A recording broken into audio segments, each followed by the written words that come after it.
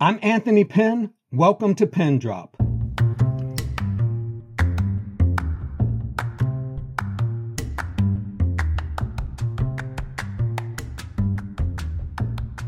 My guest today is Valerie Cassel Oliver, and she is the Sidney and Francis Lewis Family Curator of Modern and Contemporary Art at the Virginia Museum of Fine Arts. She serves on the editorial board of Callaloo Journal of African Diasporic Arts and Letters, as well as the Smithsonian's National Archives. She's also the recipient of the Center for Curatorial Studies at Bard College's Award for Curatorial Excellence. And what the director said sums up everything you need to know about this genius. He wrote, "Valerie should be considered one of America's great thought leaders, a curator who constantly surprises, enlightens, and broadens the scope of art." So let's start this way. Give us a sense of what led you to the art world. What was that moment or series of happenings that made it clear to you you were a curator?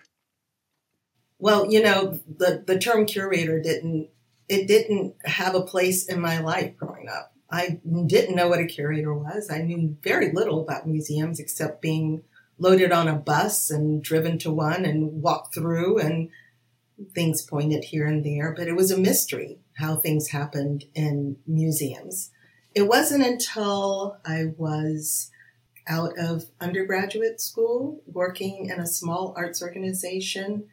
I was a program coordinator, and I began working with artists to do small shows there. And yeah, the terminology curator did not come into my realm until I was much older. But what led me to the arts was theater. I love theater, and I came through the arts in high school and even junior high school as a focused on theater and acting and writing. And so that was my first entree into the art world. But the visual arts didn't come until much, much later. Say a bit more about when and how the visual arts came into play.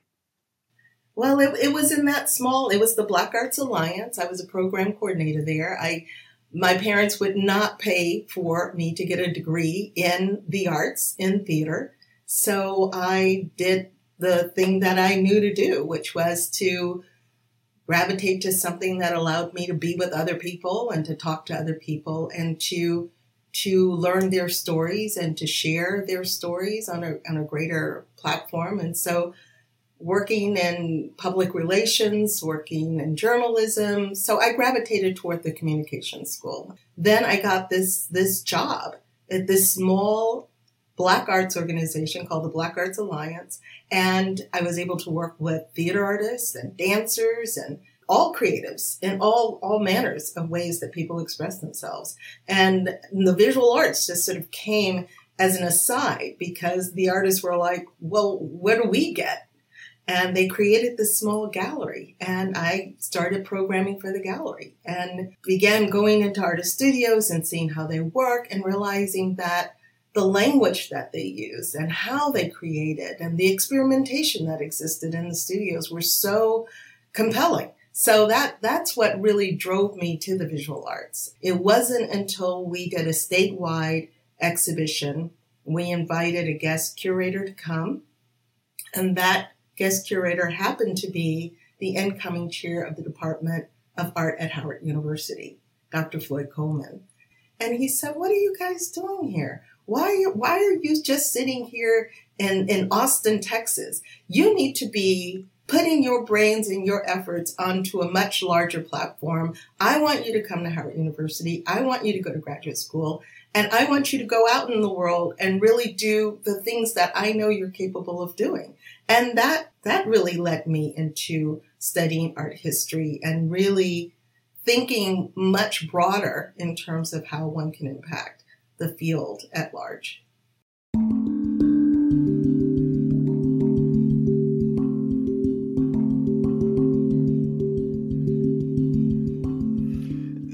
So kind of thinking about your movement into the art world and your relationship with artists, and then you kind of move through various jobs and positions, what have been some of the challenges, right? The art world is not without its issues with respect to race and gender. And how have these things come into play, and how have you maneuvered so successfully? Well, I've had many lives in the field, and I think approaching it from all these different perspectives gave me the ability to navigate it in an interesting way. I went to Howard. I didn't come out as a curator. I actually became a program specialist at the National Endowment for the Arts. So I was on the funding side of it. I was a program officer. A lot of the people that I met in that period are the same people I work with today. So the art world, for the largesse that it is, it's also very small. After I left the NEA, I worked with the School of the Art Institute of Chicago. That's where I met a lot of young artists in their very early phases of maturing and coming into their own selves. People like Sanford Biggers and Jenny C. Jones. Angel Otero went to the School of the Art Institute, though I didn't know him. So it's building these relationships. And at the heart of anything are relationships and relationship building. So that has enabled me to navigate. And it has been challenging. When I came into the practice of being a curator, there were very few curators of African American descent working in mainstream museums. Very few indeed. And Houston was very interesting at that time because I came to Houston in 2000, came back to Houston in 2000. But at that time, Alvia Wardlaw was at the Museum of Fine Arts in Houston, and they had hired Franklin Sermons at the Manil. So in one city, you had 3 curators working at major museums. That was unheard of and a rarity. So Houston was very interesting in the sense that it was very progressive in that way, to have these voices sitting at the table. There had not really, in 1969, I believe, you have your early instances of curators working in mainstream museums, and that's places like MoMA with Keniston McShine, Howardina Pendell. But up until that point, you have people of color working primarily in institutions, community-based institutions. So it was really a fraught. Museums have always been fraught. They've never been neutral. And they've all been spaces where they've had moments where they've been challenged. The Metropolitan Museum, their Harlem on My Mind exhibition is always held up as the sort of lightning rod of what happens when you're creating exhibitions about communities without those voices at the table. So I imagine you are in conversation with a whole lot of folks. You're moving through the world. So all of this has to generate questions and ideas that are compelling. How do you determine which idea can support an exhibition?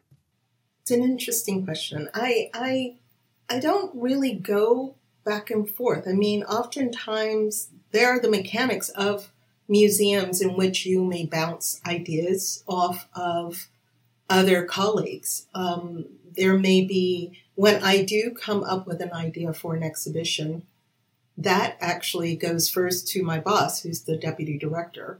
And then that then goes forward to a larger sort of exhibitions committee. You can call them a lot of different things, but oftentimes they involve admin, marketing, art handling, registrars. It's a combination of a lot of different departments that actually make the museum work. And you pitch this idea.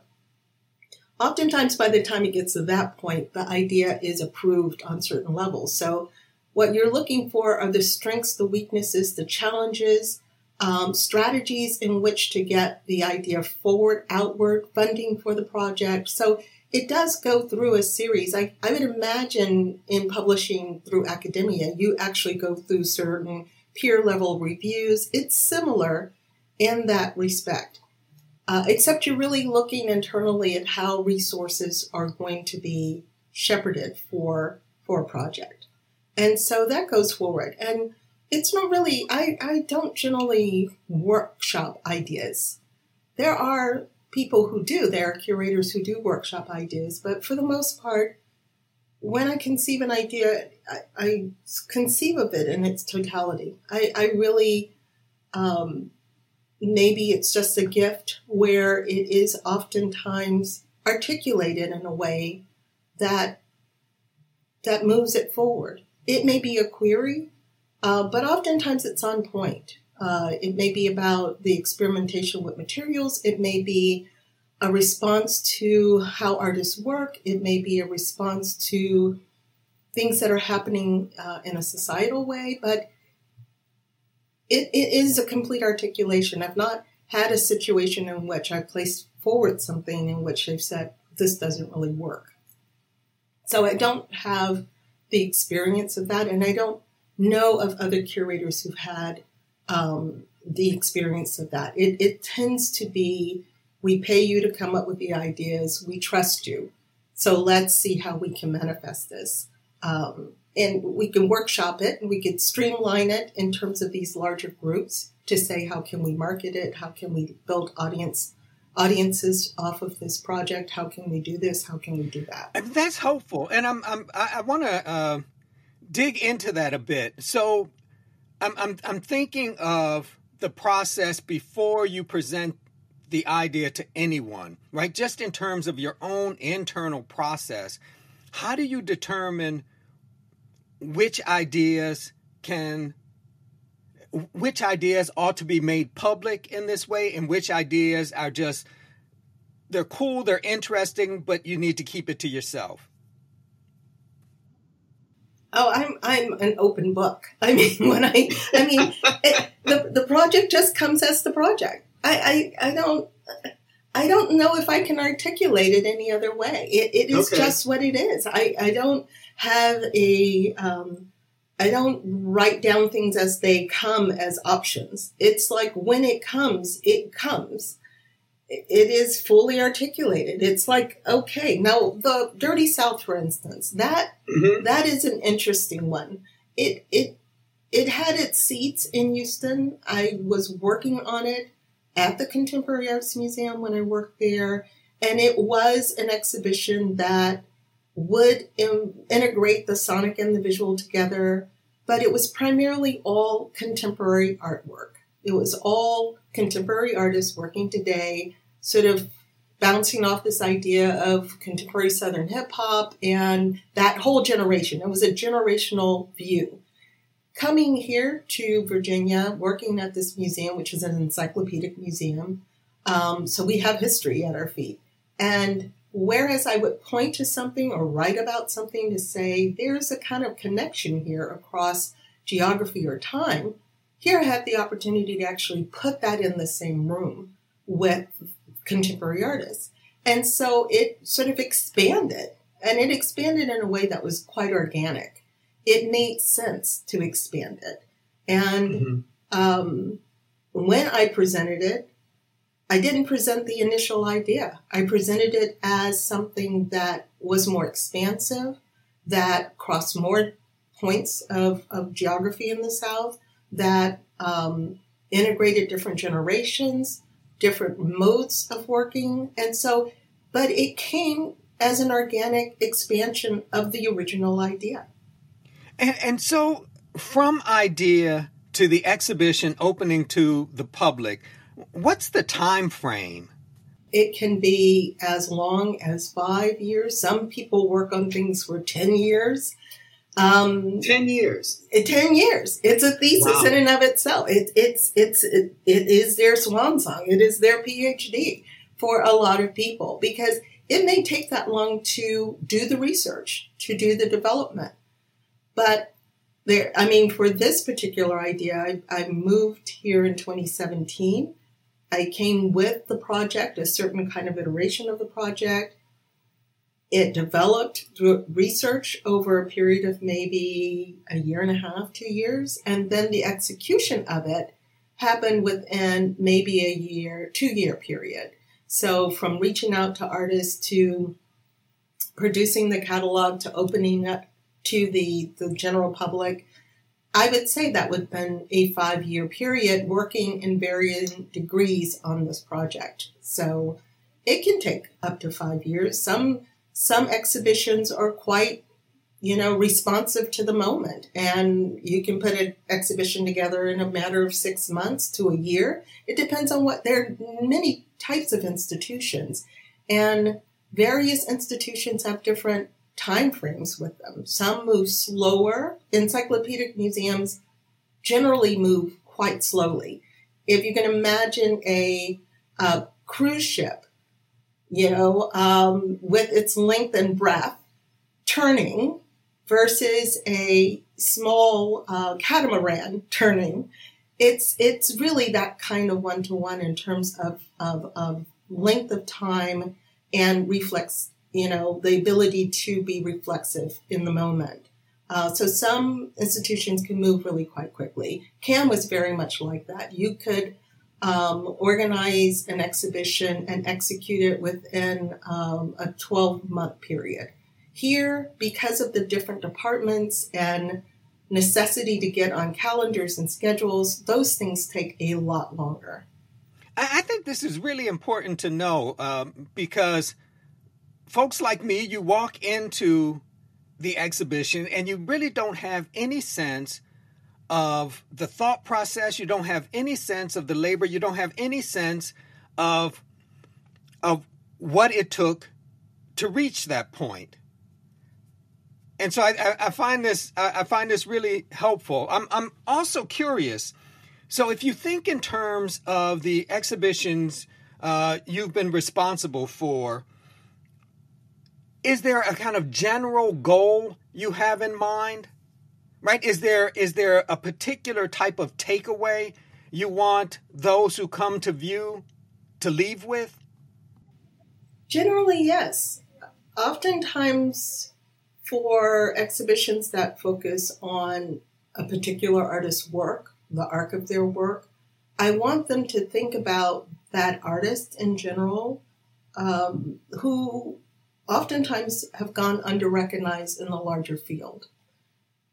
For people who are just coming to the museum who don't know art history, I would hope that they would see the persistence of an artist's creative expression and how it shifts and changes over time.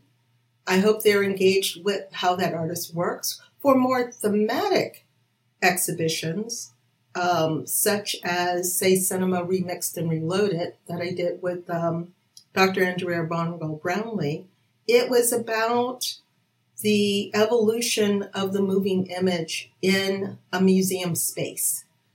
Moving images, film, video comes into museum practices in the 1970s. Primarily what gets pressed forward in terms of the history of this medium or genre in the museum is that it's primarily white men who are creating works of art in this particular medium and material. However, what we did was to focus on Black women working with the moving image.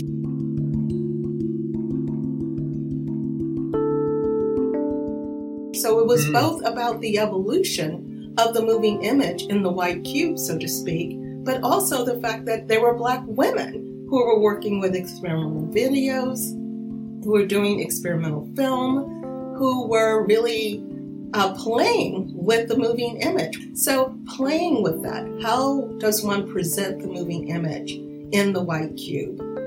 So it was both saying this is the evolution of this material within the white cube, but then these are also practitioners that you oftentimes don't think about as developing works of art in this manner.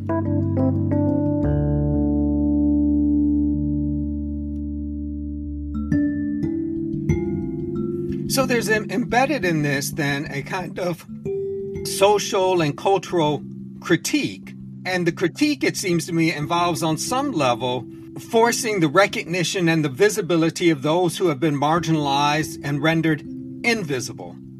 Absolutely. And that is my North Star. That's what I do.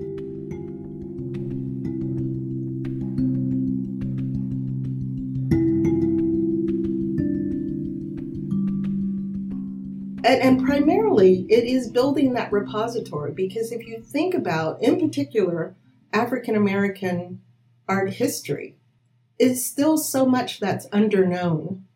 And part of it is to build a repository. Part of it is to provide a library, if you will, of information for generations of artists to come, for generations of individuals, Black, white, regardless of their ethnic background, who could understand and appreciate the contributions of artists who are working from this particular cultural space. So, and it's varied. It's not flat. It's not a monolith. So you get the complexity of that as well. You framed a question about museums being church, whether it's a church. I think of museums as libraries. You have to contribute to that repository in order for people to understand, to appreciate. It has the capacity, as any art form, to transcend conversations and notions of difference. And because of that, you have this entree to understanding and shifting perception and perspectives that ordinarily are not offered to someone just in a one-to-one dialogue. Art has the capacity to do that. And it's really powerful to be able to present artists and give them a platform to do exactly that.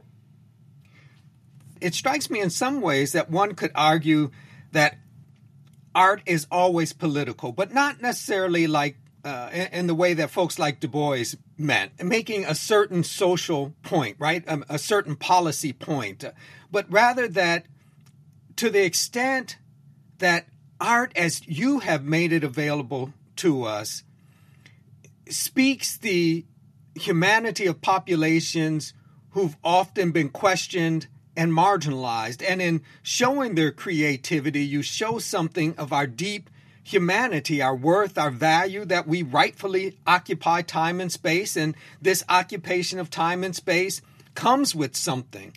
It holds the larger society accountable. Absolutely. The myth of the artist is someone who is hermetically sealed in a studio and nothing else matters. They are just focused on the creation of work. But that is a myth. Artists are citizens of this world. They put their pants on. They walk out into the world.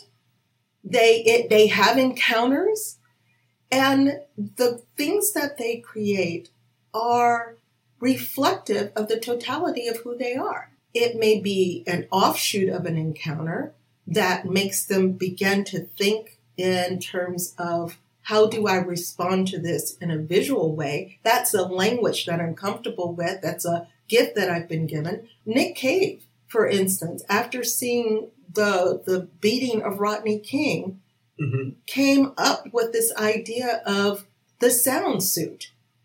That was a direct response to seeing a man such as himself, a Black man, being brutally beaten by the LAPD.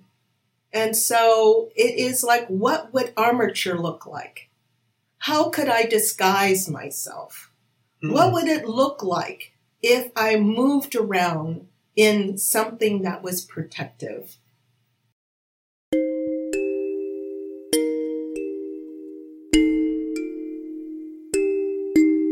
Beverly Buchanan was responding to the disappearance, the erasure of communities in rural areas that were once Black townships, an erasure around simple economic attrition. People would leave, and cities or towns would just die.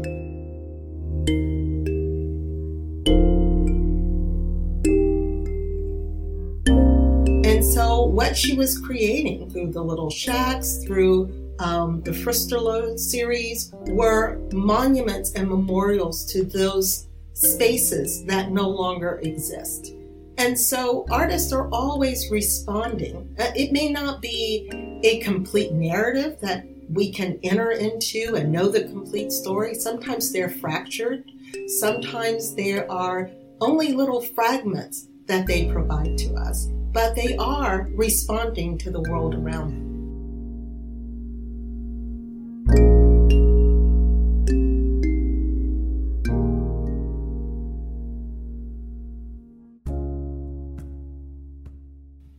I think something about our conversation begs the question of values and how values get expressed artistically. So I'm wondering if you would talk a little bit about the kind of social values that you have worked to highlight in exhibitions. And let's start with the Dirty South, right? What are some of the social values, the values of Black folks that you've worked to highlight? Well, that we're still here, against all odds, that there is the understanding of oneself in spite of a framing that others would like to present. It is a value of joy, of belief, of labor. There are multiplicity of values, of giving back from one generation to the next, of protection. There is the core of understanding that we persist in spite of forces that would want to eradicate. And so how do we retain a particular kind of dignity and way of moving through the world? How do we project a kind of existence beyond the moment that we live in? And how do we protect generations coming behind us and infuse within them the understanding that they not only belong, but they have opportunities to thrive in spite of it all? So there is the sense of persistence and preservation that exists, and joy that comes out of what should be trauma and tragedy. It's not sitting within that, and it's not allowing those things to dominate or to dictate how we move through the world. That is powerful. One of the things I also appreciate about your work is that it makes clear that the effort of African Americans to express themselves and to place themselves in the world, to speak their existence in the world, takes a variety of forms, right? It is not just the written word, that we have been creative in that way. We have made use of what we could get our hands on and reworked it so as to make it tell our story. That's it. No matter what. And there's something quite extraordinary about that. I was having a conversation with Red Moten, and I thought that it was taking the cast off and creating something out of nothing. That it was this idea of recovering. And something Fred said that was very interesting, that was staring me right in the face. I don't know why I didn't see it. He said it is a refusal to see the lack of something. It is a refusal to see that trash is trash. That's something to be thrown away. It's very nuanced, but it's very different in its perspective. And I think that feeds into the larger idea of seeing ourselves. Oftentimes people would want to throw us away, so to speak. And it is a refusal to accept the lack, the fact that individuals or things are disposable. Nothing is disposable. Everything, if it is the original idea of recycling, then let it be that, whether it's recycling of human beings, of human spirits, or objects. But it is a refusal to see the lack in something, which I think in and of itself is pretty extraordinary. Yeah, that is good stuff. That is good stuff. As I think about the Dirty South, and particularly the hip hop dimension, it also seems to me what gets highlighted is the way in which African Americans have signified, right? This process of signifying is a cultural value that we highlight, right? That we've taken things, we've twisted them, we've turned them on their heads. Think about the ways in which the DJ makes use of the record, uses the record against the intended use, uses the turntable against the intended use. And so there are ways in which it seems to me that we have created an alternate space for ourselves through this kind of process of alteration or signifying, right? Exposing and shifting, that we as a collective, we've been the trickster. It is exactly that. It is a willful misuse. And because of that, it keeps a certain kind of vernacular. Like we have a language. It may be a language that's not used extensively by large swaths of the Black community, but we know what we're talking about, even if we may not know the specificity of something. You know, it is like, oh yeah, that's familiar. So it is about willfully misusing something as a point of misdirection. In other words, I don't want everybody to know what it is that I'm talking about. I want a select few people to know what it is I'm talking about. And so that generally takes hold. I love the idea of the DJ and music and how hip hop, in particular, if I'm talking about Houston, DJ Screw, you know, this idea of slowing down time, bending time. You know, I was trying to articulate that in my essay, bending time as if people who are singing bend notes. There is a particular cultural athleticism. You know, there's the way that we can utilize time to slow it down, to speed it up, to really touch upon a certain kind of feeling, to hit a particular type of feeling of knowingness. It is something familiar, deeply familiar, that we connect with. Typically, you go into an exhibit, there aren't arrows on the ground telling you you have to move this way or look at this piece first or look at this piece next. But is there some advice you can provide folks concerning how they should ready themselves to experience an exhibition? Yeah, just open yourself up. Sometimes there's a psychology of how people move through space. And being in a museum, we're aware because it's sheer observation. When a person walks in the room, do they tend to walk to the right? Do they tend to walk to the left? You can create or design an installation very much like people put sidewalks. Now, I have a problem with people who put sidewalks in because half the time they're putting them into places where people don't walk. And you can see where people walk. They create a path where they walk. And so it is almost like the psychology of that, right? I mean, we see where people walk. You're at a campus. So you know where the sidewalk is and you could see the footpath of where other people tread. So very much like a museum, you do have that kind of understanding of human choreography. You know where people walk. You know how they walk, where they want to go. There'll be people who will walk into this museum. I'm in charge of 20th and 21st century art, and they're across a bridge from one another. There are people who will never walk into 21st century, who will always go into the 21st century art. There are people who will never walk through here to get to there. And so because of the architecture of the space, oftentimes people can bypass things. But I'm getting way off the subject. If it is coming into a space, particularly an exhibition, that's oftentimes done in concert with an exhibition designer. So I didn't design the installation. I came up with the artwork. I said, this is the way I want people to experience this. There are 3 distinct sections, and each section has these many works in it. I want people, so when I came to Daniel Young, who is our exhibition designer here, I said, when they walk into the Dirty South, I want them to go through a baptism. I want them to walk through the Alice and Janae Hamilton, which is a projection of a camera being dragged behind a boat in the Wassisa River.